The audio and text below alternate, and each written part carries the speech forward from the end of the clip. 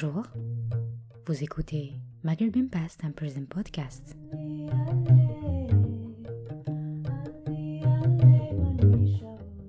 Un espace dédié à l'histoire, la politique, l'art, la culture, la sociologie, l'anthropologie et bien d'autres sujets sur le Maghreb. Cet épisode a été enregistré le 3 octobre 2017 au CEMA, le Centre d'études maghrébines en Algérie, à Oran, et s'inscrit dans le cadre du cycle de conférences Histoire du Maghreb, Histoire au Maghreb. Dans ce podcast, nous accueillons Dr Alaoua Amara, historien à l'Université de Constantine, qui présente une conférence intitulée « Évolution du discours sur les Berbères et catégorisation sociale dans les sources textuelles de l'Occident musulman, du 9e au 16e siècle ». Nous recevons également, en tant que modérateur de cet événement, Dr Sadr Benqada, maître de recherche au Centre de recherche en anthropologie sociale et culturelle, le CRASC. Je renouvelle mes remerciements au CEMA d'avoir invité Dr Alaoua Amara, historien à l'Université de Constantine, pour nous parler d'un sujet qui est rarement abordé aujourd'hui par les historiens. Cette période du 9e, du 16e, 17e siècle, même un peu avant, elle est un peu délaissée, il faut le dire, par nos études médiévales et modernes. Aujourd'hui, nous avons le plaisir de l'écouter. Il va nous parler de l'évolution des discours sur les Berbères et catégorisation sociale dans les sources textuelles de l'Occident musulman. Les mots-clés, là, sont berbère, catégorisation sociale, sources textuelles et Occident musulman. Lorsqu'on parle de l'Occident musulman, c'est le Maghreb et l'Andalousie, donc l'Espagne. Et une période charnière, le 9e et le 16e siècle, qui est, comme je l'ai dit, je le répète, qui est rarement abordé aujourd'hui par la jeune génération des historiens en Algérie. Sans plus tarder donc, je lui cède la parole. À vous la parole, cher ami. Merci. Merci.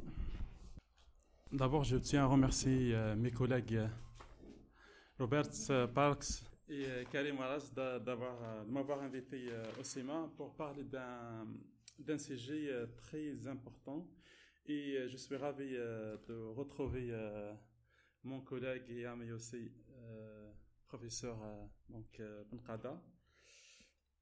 Alors, le sujet d'aujourd'hui concerne le peuplement et les origines du peuplement du Maghreb, de l'Afrique du Nord généralement.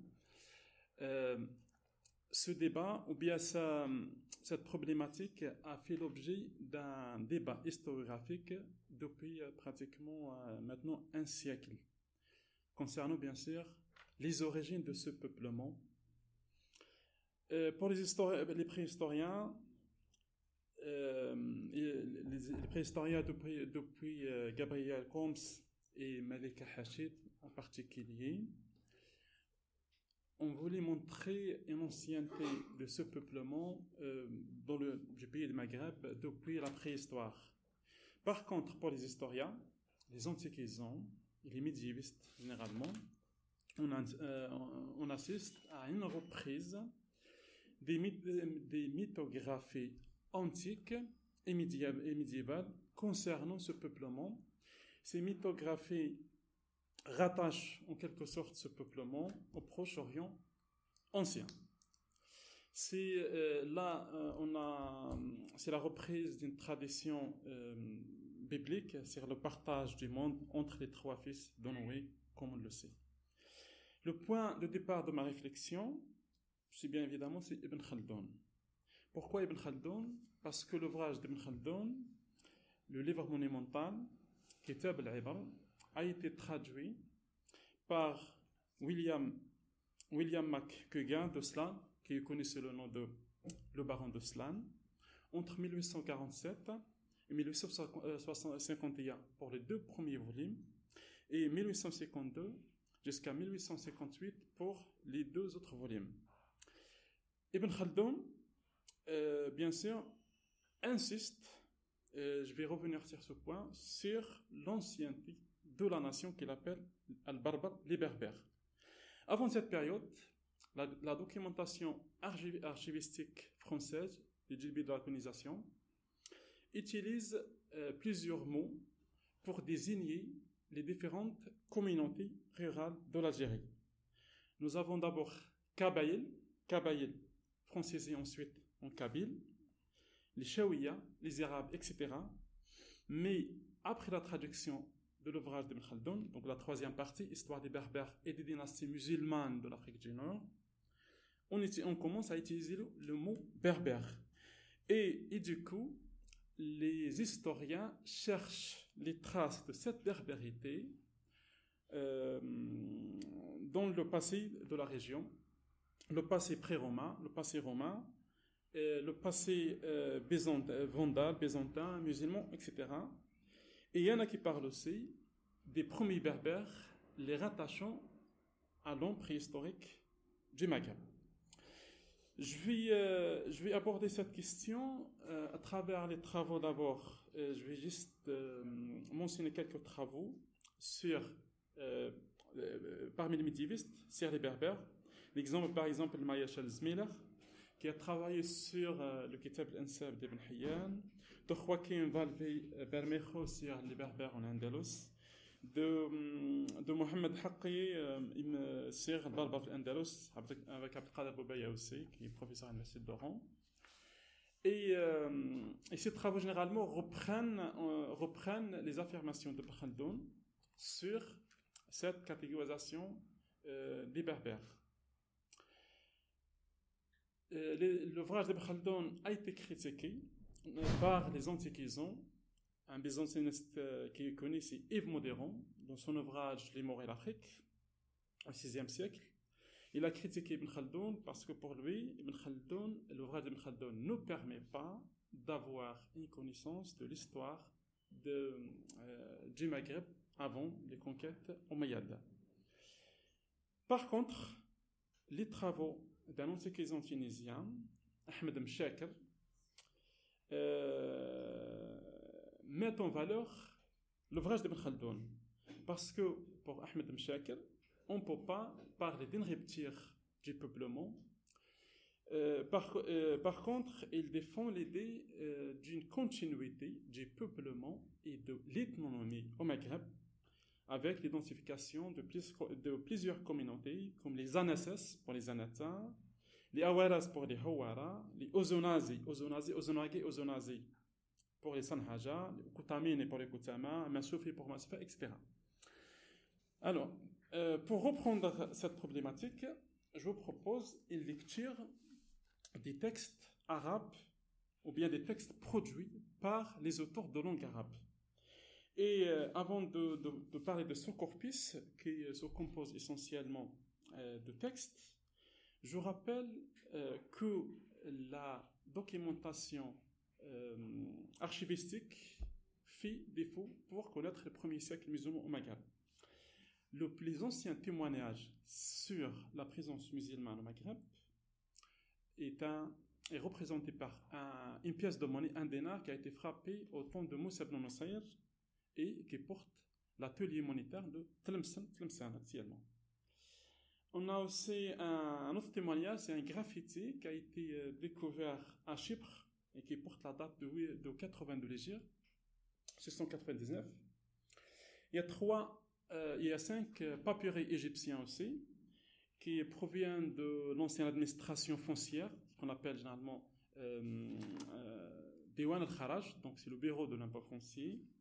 Et les 5 papyrus concernent la fin du 1er siècle musulman au Maghreb, et qui remontent à l'administration du gouverneur de l'Égypte, Qurra ibn Sharik. Par contre, on a quelques témoignages, on a quelques textes qui proviennent du monde grec. On a aussi quelques textes aramiens qui parlent des conquêtes du musulman Maghreb, mais qui sont très loin sur le plan géographique. Aucun texte latin parle des conquêtes musulmanes. Aucun texte. Les plus anciens textes latins sur le Maghreb sont du XIe siècle. Donc les lettres pontificales ont échangé entre les princes musulmans du Maghreb, notamment Nasser ibn Anas, donc l'émir Hammadid, et le pape Grégoire VII. Il faudra aussi mentionner le manque de traduction du latin. Le texte aujourd'hui, on a un seul texte qui est traduit du latin en langue arabe. Il s'agit d'un ouvrage d'histoire Rosius, qui a été traduit à Cordoue au XIe siècle et qui a été exploité par Ibn Khaldun sous le nom de Kitab Hiroshosh, ce qu'on a traduction latine. Par contre, on a une documentation textuelle à partir du IXe siècle. Ici, pour étudier le peuplement des origines, je prendrai mon corpus se compose de 4 types de textes. Nous avons les récits de conquête, Kutub al-Futuh, de généalogie, Ansab, de dictionnaire biographique, Kutub al-Tabaqat, et de chronique, Al-Akhbar. Donc je vais travailler sur uniquement 3 genres de textes produits par les auteurs de langue arabe. Alors, je vais commencer par les textes de conquête, les récits de conquête. Alors, les renseignements fournis par ces récits sont un petit peu tardifs.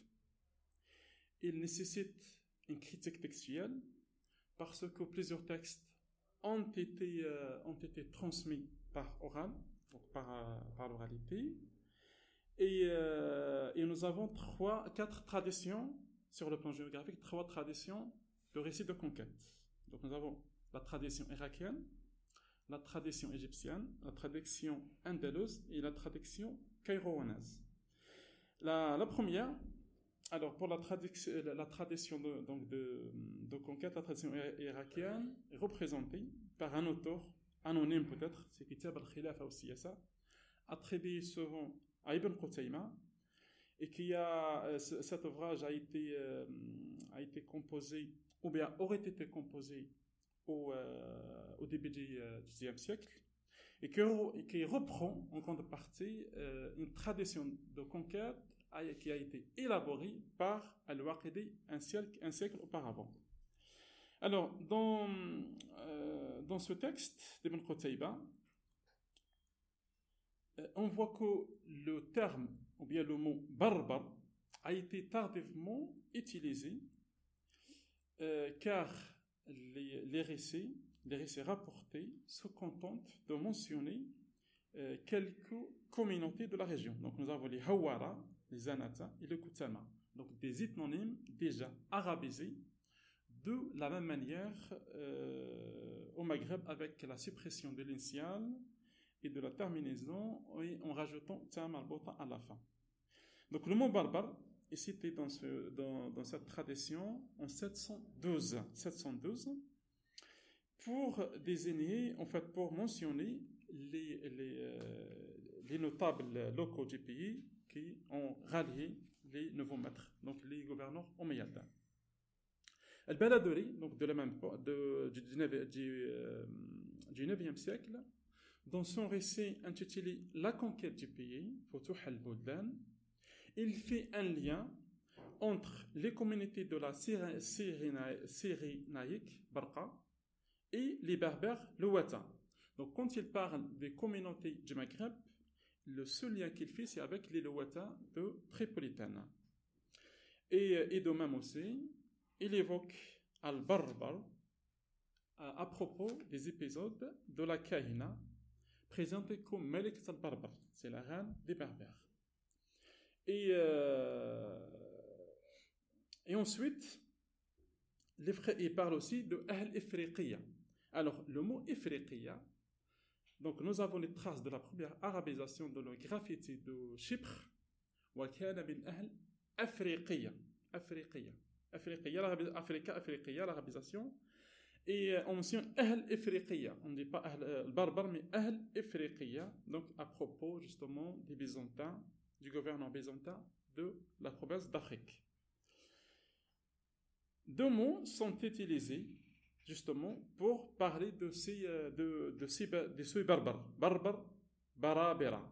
Mais on ne cherche pas justement à expliquer l'origine du mot.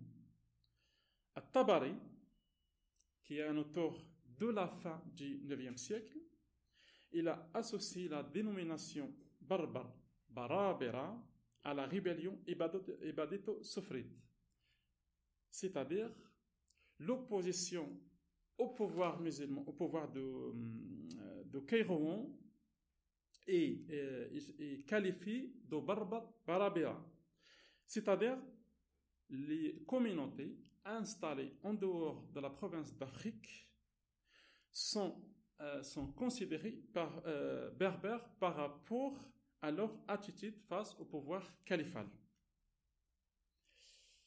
La deuxième tradition de conquête, c'est le récit de l'Égyptien Ibn Abd al-Hakim. Ibn al-Hakim n'était pas un historien, il était un traditionniste. Il a transmis plusieurs hadiths. Il a composé un ouvrage, mais un ouvrage qui a été transmis par oral jusqu'au XIe siècle, Kitab Futuh al-Maghrib al-Andalus, les livres de conquête du Maghreb et de l'Andalus. Peut-être c'est le récit le plus détaillé sur les rapports, justement, ou bien sur les premières représentations des Berbères, ou bien des populations du Maghreb, pour après les conquêtes musulmanes. La lecture donc, du texte du récit d'Ibn Abd al-Hakim permet de distinguer trois groupes sociaux. Nous avons d'abord al-Afariqa, qu'on peut traduire les Africains. Ensuite, al-Rum. Al-Rum, c'est le mot utilisé par les Arabes, dans les textes arabes pour désigner les Byzantins. Et nous avons al-Barbar. Donc, il y a trois communautés qui s'imposent dans le texte d'Ibn Abd al-Hakim. Quand il s'agit des Berbères, justement, c'est en partant vers l'ouest, c'est juste après Tobna, donc la limite de l'Ifriqiya, de l'Afrique byzantine, l'ancienne Afrique byzantine, que l'auteur commence à parler des Barbares. Et dans cette catégorisation, qui n'a rien de religieuse, bien sûr, parce que l'auteur lui-même parle des Berbères chrétiens, Barbar, Nasar al-Barbar. Dans cette catégorisation, on mentionne pour la première fois une distinction entre deux types de communautés, Botr et Baranis, pour désigner les populations présentes au Maghreb au moment des conquêtes musulmanes. Cette première utilisation du mot barbar pour désigner une catégorie de population, avec la subdivision Botr et Baranis, cette première allait être ensuite reprise par plusieurs auteurs au fil des siècles. Alors, durant cette période, donc nous sommes maintenant en Ifriqiya au IXe siècle, commence déjà une identification locale, et avec la singularité de l'ancienne province byzantine, donc une affirmation, bien sûr, sous la dynastie Zaghlabide. Et on voit dans la projection savante de la ville de Cairo et de Tunis aussi, l'utilisation,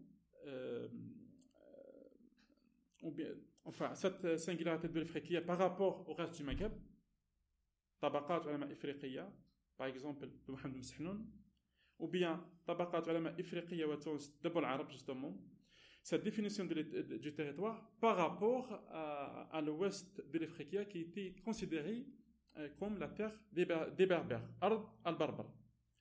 Et pour cette première période musulmane,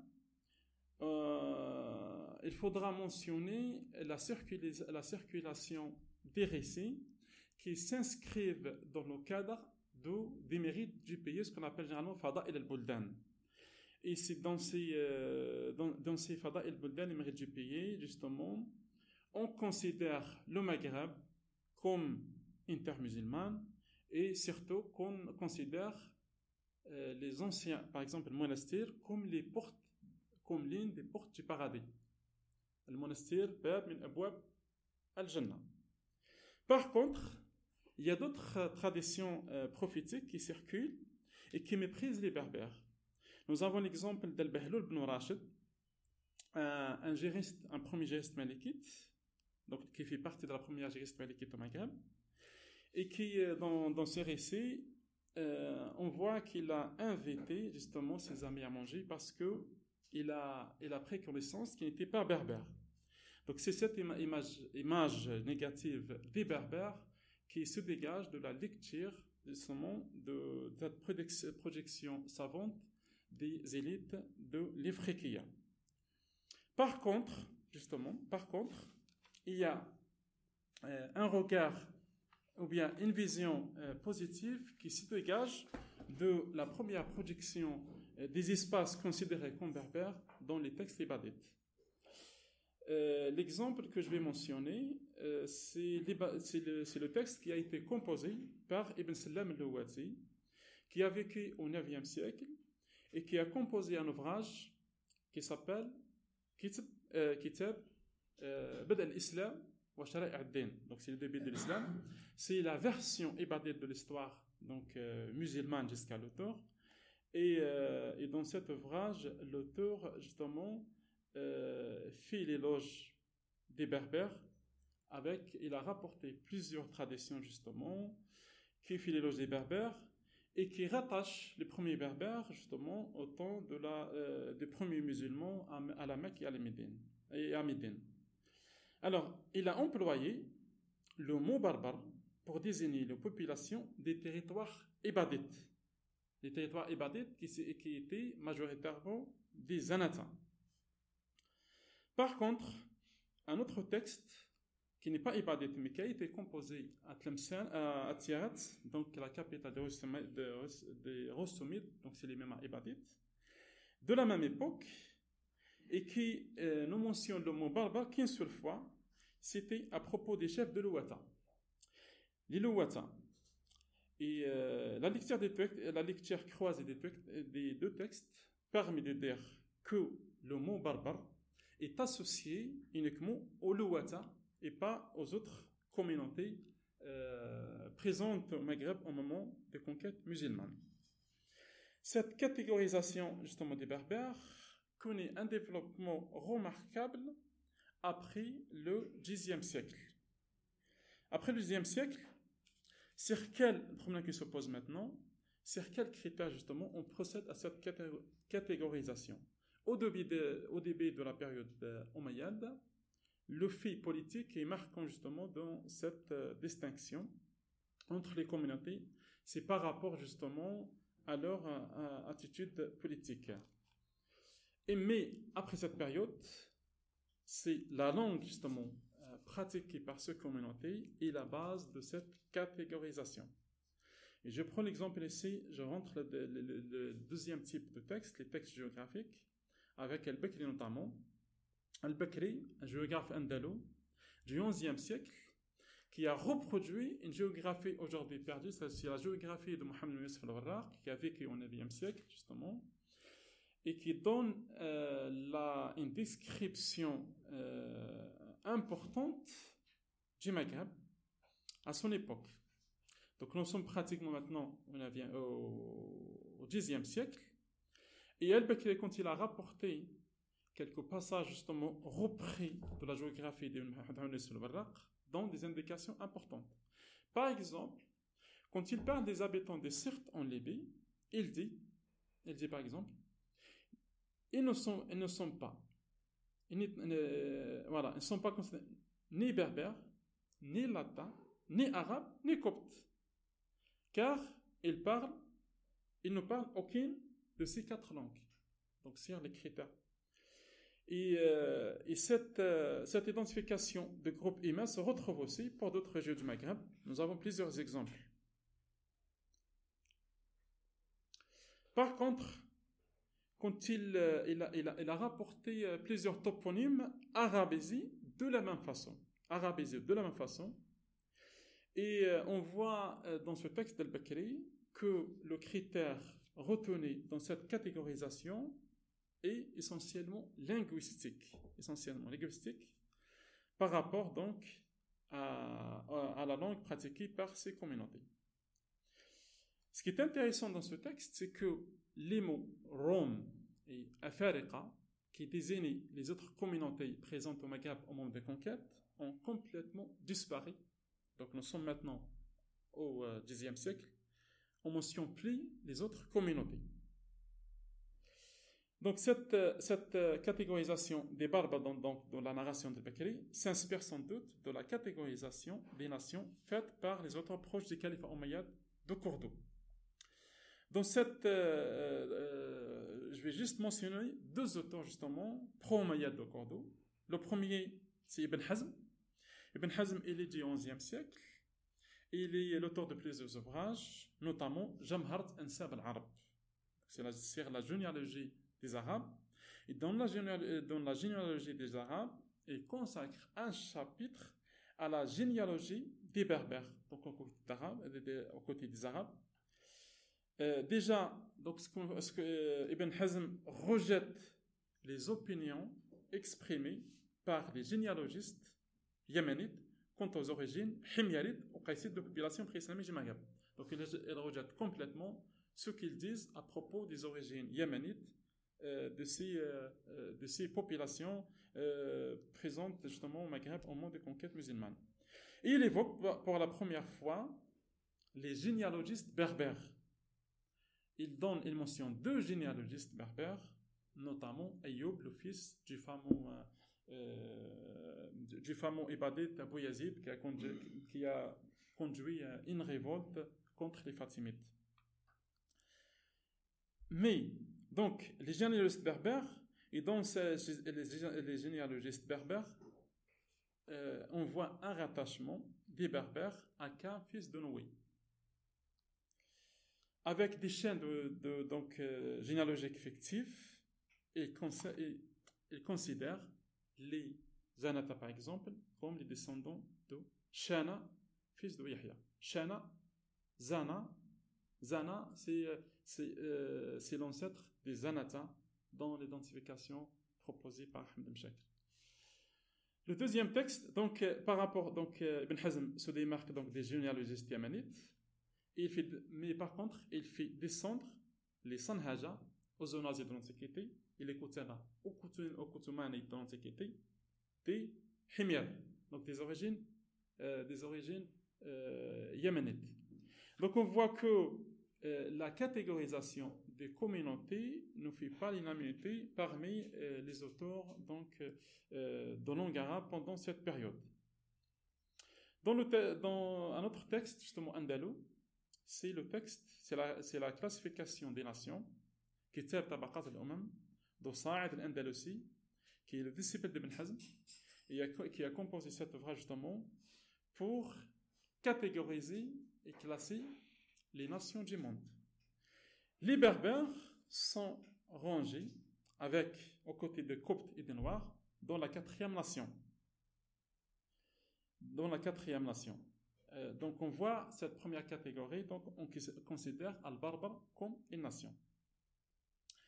Cette catégorisation, bien sûr, pose un grand problème, parce que quand on voit les textes hagiographiques, par exemple, je prends l'exemple d'Abou al-Abbas al-Azafi, qui est de la fin du XIIe et début du XIIIe siècle, dans son récit hagiographique, n'utilise pas le mot barbare. Par contre, quand il parle de la langue berbère locale, il utilise le mot al-lisan al-gharbi, qu'on peut traduire par la langue occidentale par opposition à une langue peut-être orientale.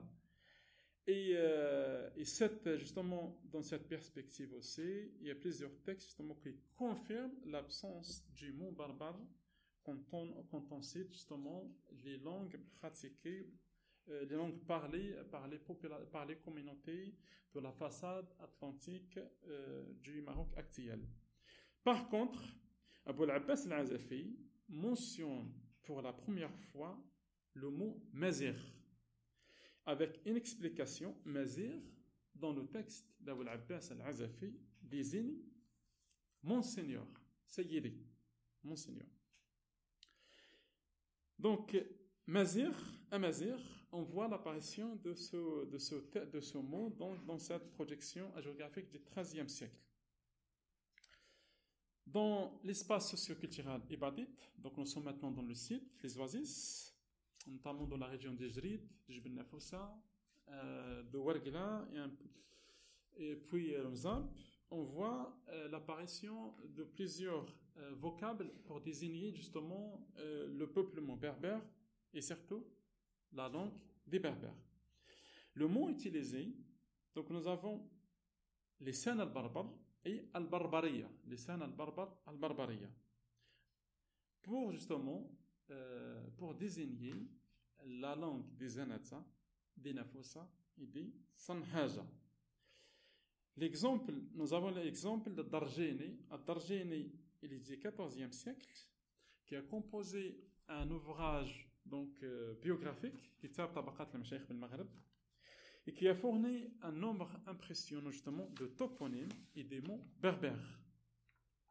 L'autre exemple, c'est Mudawwanat Abu Ghanim, la traduction de la Mudawwanat ibn Ghanim qui pose problème, mais nous avons la traduction de la Mudawwanat ibn Ghanim comme un texte ibadite, une traduction berbère, mais il est difficile de la dater avec précision. Mais ce qui est intéressant, la Mudawwana d'Abu Ghanim porte le titre Kitab al-Barbariya. Kitab al-Barbariya. Dans le même contexte, je reviens un petit peu à Kitab al-Istibsar fi Ajab al-Absar, une description géographique anonyme de la fin du XIIe siècle. Cette description récapitule les différents discours sur les berbères. Mais Kitab al-Istibsar fi Ajab al-Absar, donc nous sommes là au début de l'époque almohade, parle des francs al-Ifranj, donc au lieu, et il considère les francs al-Ifranj comme la plus ancienne population du Maghreb. Et justement, cette idée a été reprise par Ibn Khaldun. Ibn Khaldun aussi, quand il parle aussi du passé du Maghreb, du passé pré-islamique, il parle des francs al-Ifranj.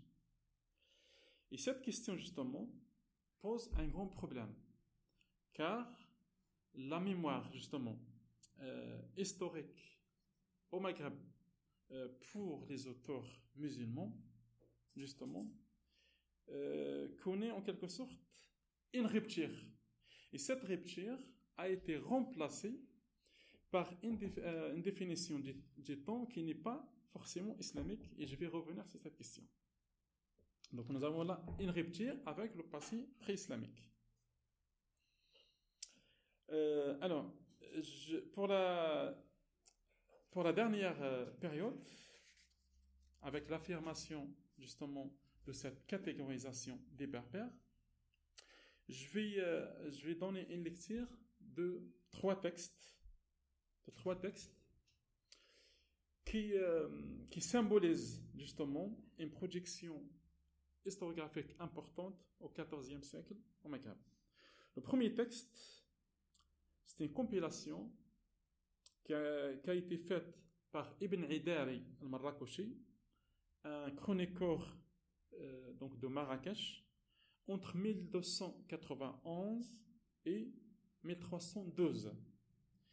C'est une compilation relative qui couvre pratiquement l'histoire de l'Occident musulman, le Maghreb, l'Andalus, depuis les conquêtes islamiques, pratiquement jusqu'à l'époque de l'auteur. Alors, Ibn Idari, comme les autres, il ne donne aucune information sur le passé pré-islamique. Donc, le début de l'histoire commence avec des expéditions justement lancées par les chefs omeyyades contre l'ancienne province byzantine d'Afrique. Donc ça, c'est le début de l'histoire.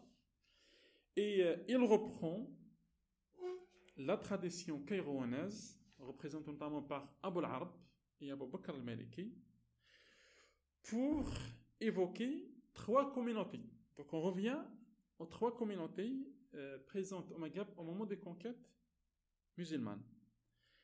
L'Afariqa, les Africains. Qui sont les Africains, l'Afariqa?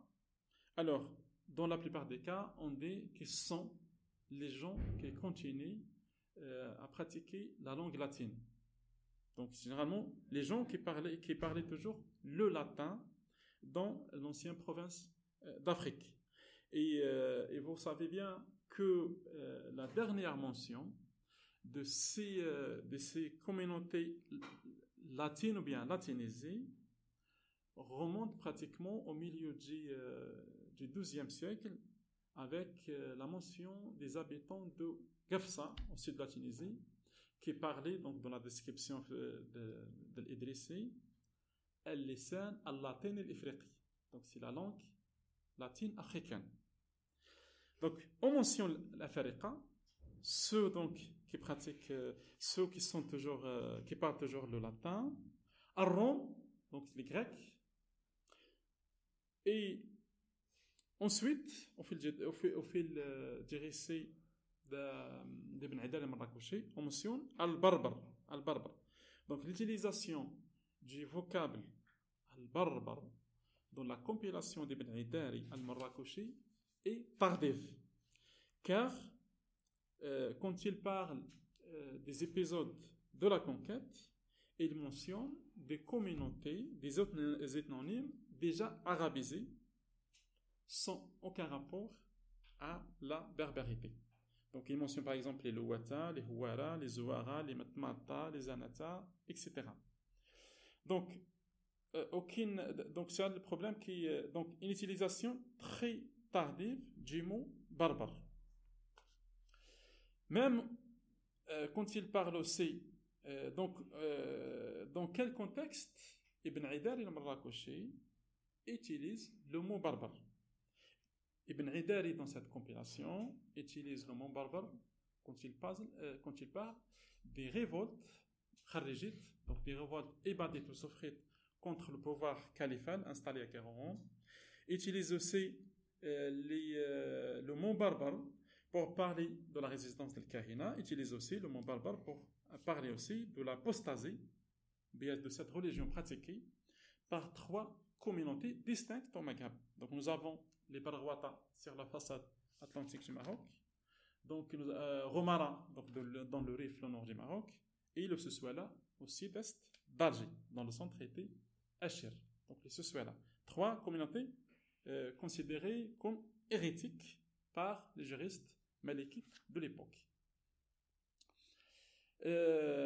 Ibn Haydari aussi, dans cette compilation, utilise ou bien reprend quelques traditions attribuées aux généalogistes berbères qui les citent, par exemple Ibn Abi al-Majd al-Maghili, donc de Maghila, etc.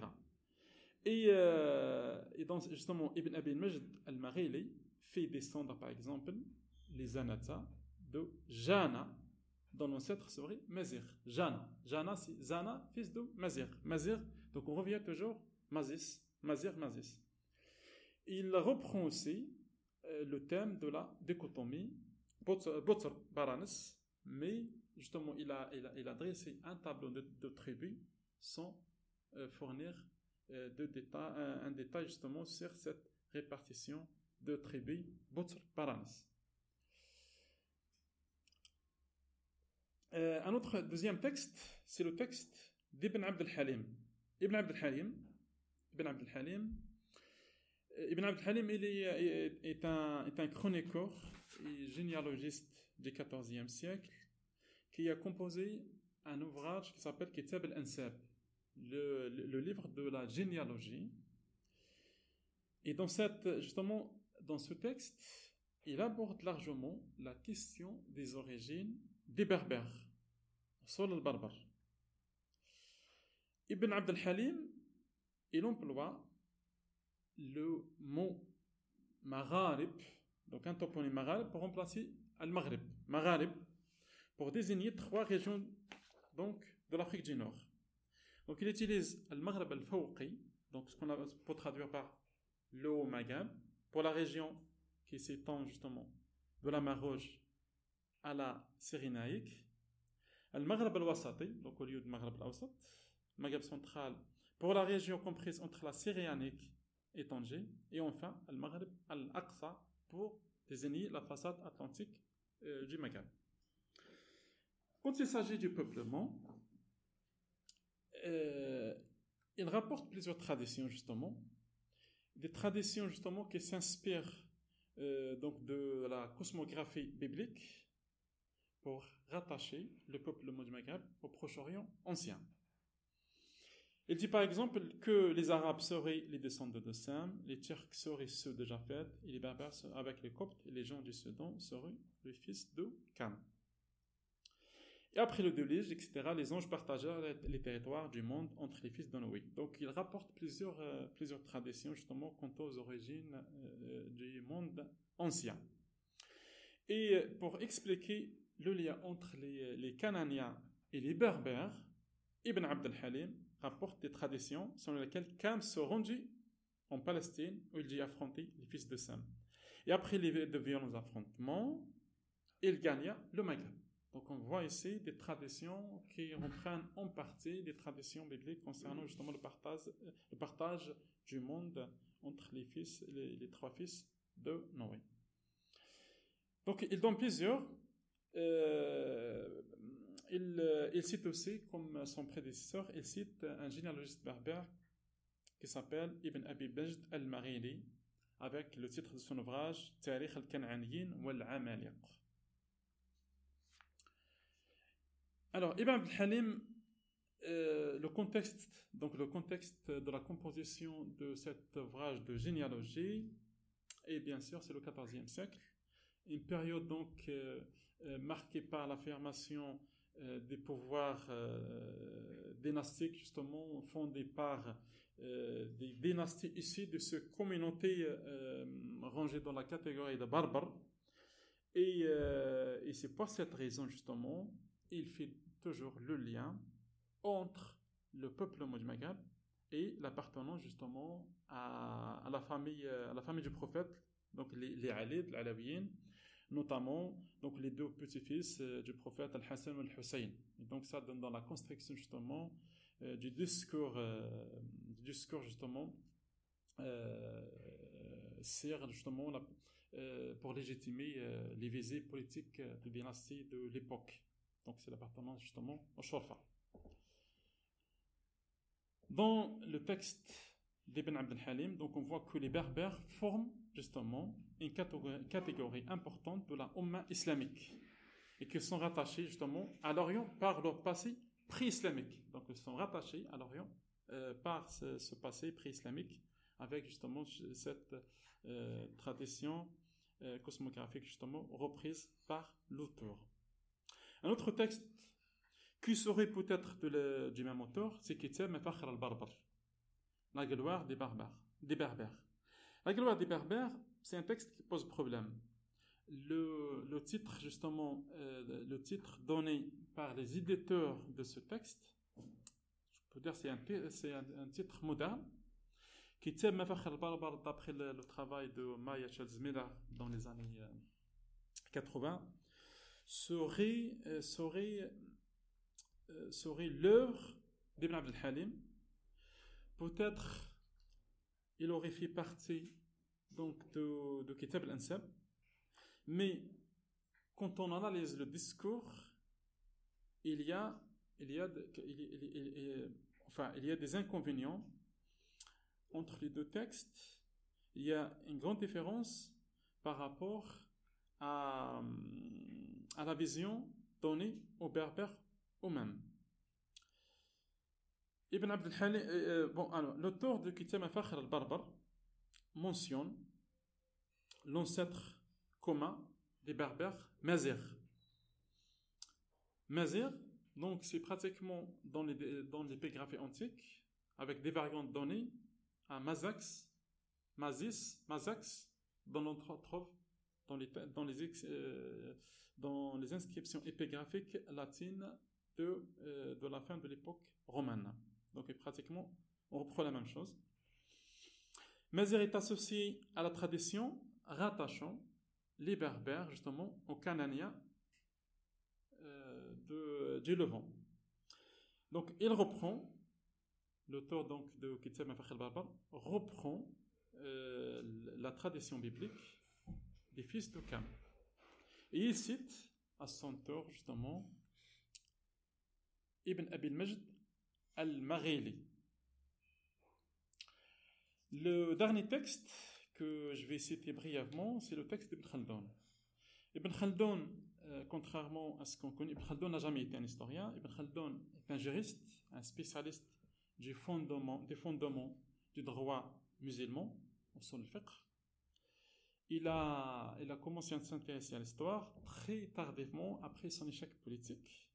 Il a commencé justement à rédiger son ouvrage Kitab al-Ibar, c'est le livre des exemples, pour justement essayer de montrer que derrière son échec politique, c'est qu'il n'avait pas ce qu'on appelle un esprit de clan, l'asabiyya justement, parce que lui, il appartenait à une minorité andalouse installée à Tunis. Ibn Khaldun, dans sa chronique Kitab al-Ibar, consacre la troisième partie, donc à l'histoire des Berbères. Notice sur les tribus et les dynasties berbères, l'un des deux grands peuples qui habitent le Maghreb. Histoire de sa génération, depuis les temps les plus anciens jusqu'à nos jours, exposée de diverses opinions qu'on a énoncées au sujet de son origine. Donc il consacre une partie entière de l'histoire aux Berbères.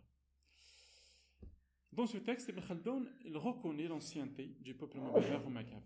Depuis les temps les plus anciens, cette génération d'hommes Gilles habite le Maghreb dont elle a peuplé les plaines, les montagnes, les plateaux, les régions maritimes, les campagnes et les villes. Ensuite, il essaye justement de subdiviser ces berbères en deux parties. Donc nous avons avec le Betr Baranis, Betr et Baranis. Mais ils n'ont pas vraiment une explication convaincante sur ce choix. S'agit-il justement de catégoriser ces berbères entre les communautés pastorales et les communautés agricoles par rapport donc à leur mode de vie? On ne le sait pas exactement.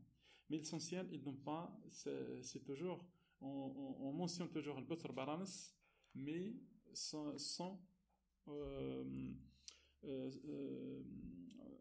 une explication convaincante quant à l'utilisation de ces deux mots. Ibn Khaldun, à son tour, reprend la cosmographie biblique, telle qu'elle est rapportée par Ibn al-Kalbi et at-Tabari. Donc, Ibn al-Kalbi, c'est le grand généalogiste yéménite donc du 9e siècle. Et dans cette catégorisation d'Ibn Khaldun, parfois on voit Ibn Khaldun hésitant quant au Sanhaja et Koutama. Les Sanhaja, donc il fait parfois descendre les Sanhaja et les Koutama des Himyar, parfois ils disent des Berbères, et finalement il a pris une décision pour ranger les deux dans la même catégorie de barbares. Alors, le contexte d'Ibn Khaldun, bien sûr, c'est toujours ce discours justement de l'appartenance justement à la famille du prophète pour légitimer les visées politiques des souverains de l'époque. Et ces écrits se rapprochent justement de ce qui a été écrit par exemple par Mohammed ibn Abd al-Jalil al-Tanasi, qui est aussi du 15e siècle, quand il parle justement dans Nadm Darr al-Aqyan, fi Bayan Sharaf ibn Ziyan, des Anata qui sont d'origine arabe ou bien des Ziyanides, des descendants des nobles idrissites. Alors pour conclure, je ne vais pas tarder. Donc on voit que le discours sur les populations présentes au Maghreb au moment de la conquête omeyyade connaît une évolution notable au Moyen-Âge.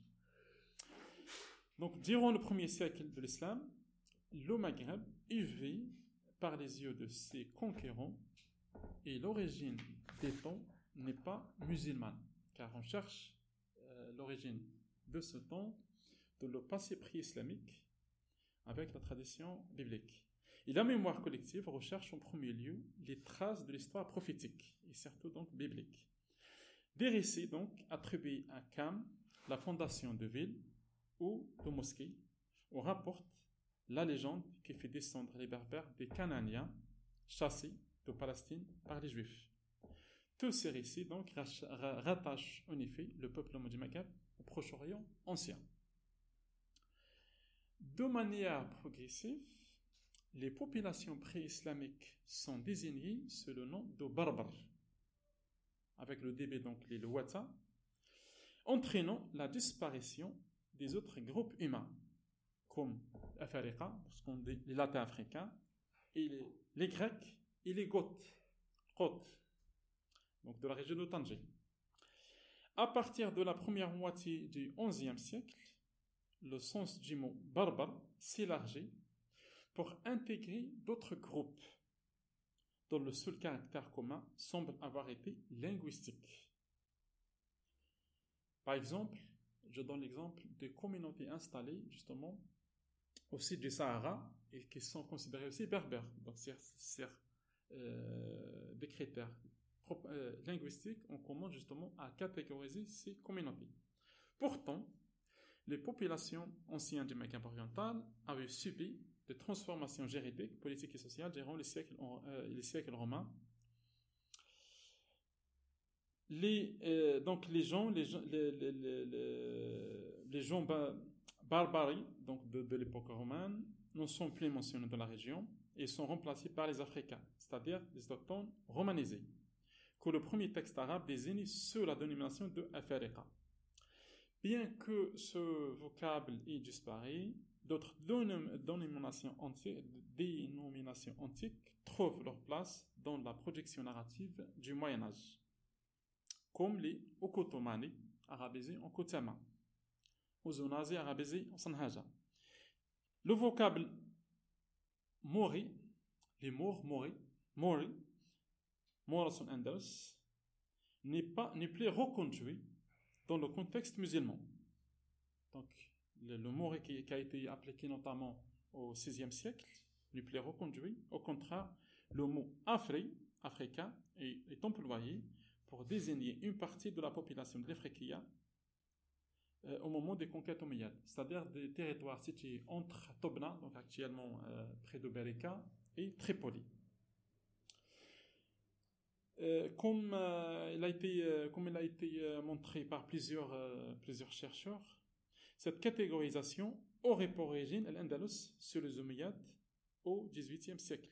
C'est un processus de barbarisation et de catégorisation sociale qui se généralise à l'ensemble du Maghreb, avec parfois quelques différences quant aux Kotama et Sanhaja. Pourquoi les Kotama et Sanhaja? Parce qu'ils étaient partisans des Fatimides. Et les Fatimides considéraient, et les Fatimides les ont associés justement al-Barbar à la rébellion. Et les Kotama et les Sanhaja étaient pro-Fatimides. C'est par cette raison les deux communautés n'ont pas été catégorisées dans la même grande catégorie al-Barbar. Donc ce processus de barbarisation, ou plutôt de catégorisation, se généralise à l'ensemble du Maghreb. Donc nous sommes là au Xe siècle. En se fondant sur la Chronica Mozarabe de 754, Ramzerwere, qui a fait aussi un travail sur ces morts en Andalus, mentionne les morts dans la bataille qui oppose le patrice Grégoire aux troupes omeyyades. Donc nous sommes là, la première mention dans ce texte, mais c'est un texte 754, c'est un texte tardif par rapport aux premières expéditions musulmanes au Maghreb.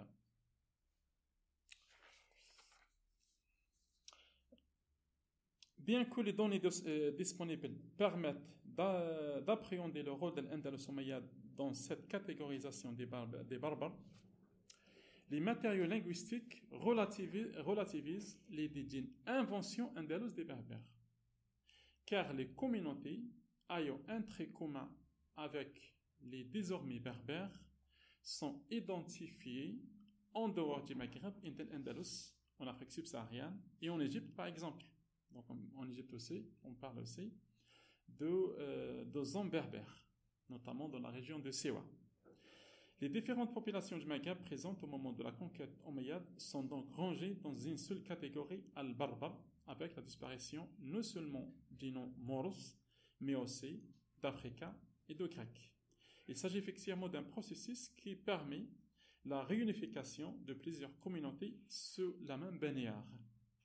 Les conquérants musulmans n'avaient-ils pas une conscience de la dénomination Moros et comment le mot barbare a-t-il introduit dans le vocabulaire arabe médiéval?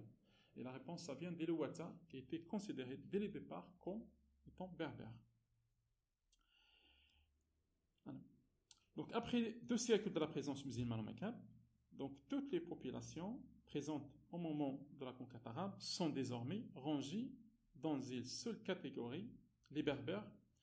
Et pour ce faire, les auteurs reprennent donc des légendes antiques et la tradition biblique. Cette démarche se heurte à une divergence profonde à cause des enjeux politiques à la suite de la prise du pouvoir par les dynasties autochtones. Et l'appartenance à la berbérité semble donc avoir été linguistique et culturelle. Les Zenata, par exemple, après la prise de pouvoir par les Mérinides et les Ionides, sont considérés comme d'origine arabe. Donc c'est pour justifier justement, justifier et légitimer les pouvoirs. Parce que dans la théorie du pouvoir chez les musulmans sunnites, celui qui tient l'imama doit être descendant de Quraysh. Et dans cette perspective justement, on fait descendre justement les Anata des Arabes de Quraysh. Donc cette lecture montre que finalement que les populations, finalement les 3 principales communautés présentes au Maghreb au moment des conquêtes sont finalement rangées dans la même catégorie al-Barbar. Et à partir de ça, on a finalement créé un peuple qui s'appelle les Berbères. Mais finalement, en se fondant généralement sur des critères linguistiques, donc par rapport à leur langue. En revanche, justement, après donc la présence hilalienne du milieu du XIe siècle, s'ajoute une deuxième catégorie, donc al-Arab, les Arabes. Et c'est pour cette raison que Khaldun, on fait les deux. Quand il parle du Maghreb, il parle de 2 peuples. Donc nous avons les Berbères et les Arabes. Et à l'origine donc de la berbérité des auteurs de la période coloniale et après, donc on cherche la berbérité dans le passé, dans l'histoire donc antique et même préhistorique du Maghreb. On cherche cette berbérité en se fondant réellement sur ce qui a été écrit par Ibn Khaldun justement et les autres auteurs musulmans du Moyen-Âge maghrébin. Donc voilà brièvement cette présentation justement de cette évolution et cette catégorisation sociale des populations du Maghreb médiéval. Et je vous remercie de m'avoir écouté.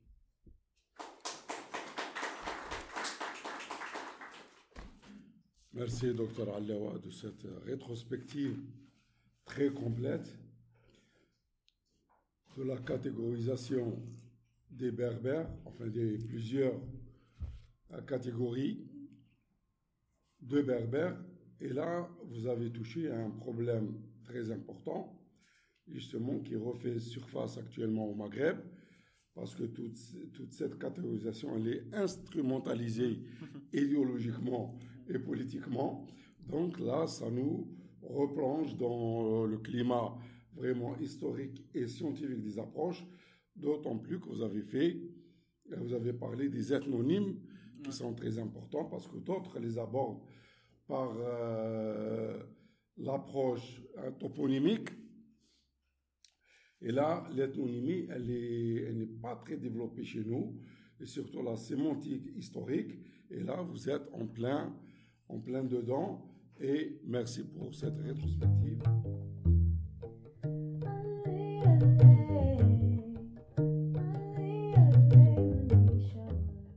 Merci pour votre écoute. D'autres épisodes sont disponibles sur notre site web, themaghribpodcast.com, ainsi que sur iTunes et Podbean. Pour recevoir plus d'informations sur nos podcasts, veuillez visiter notre page Facebook, Maghreb in Past and Present Podcasts. Abonnez-vous à la newsletter du centre, sema-northafrica.org, ou visitez le site web de l'Institut américain d'études maghrébines. À bientôt pour un nouvel épisode.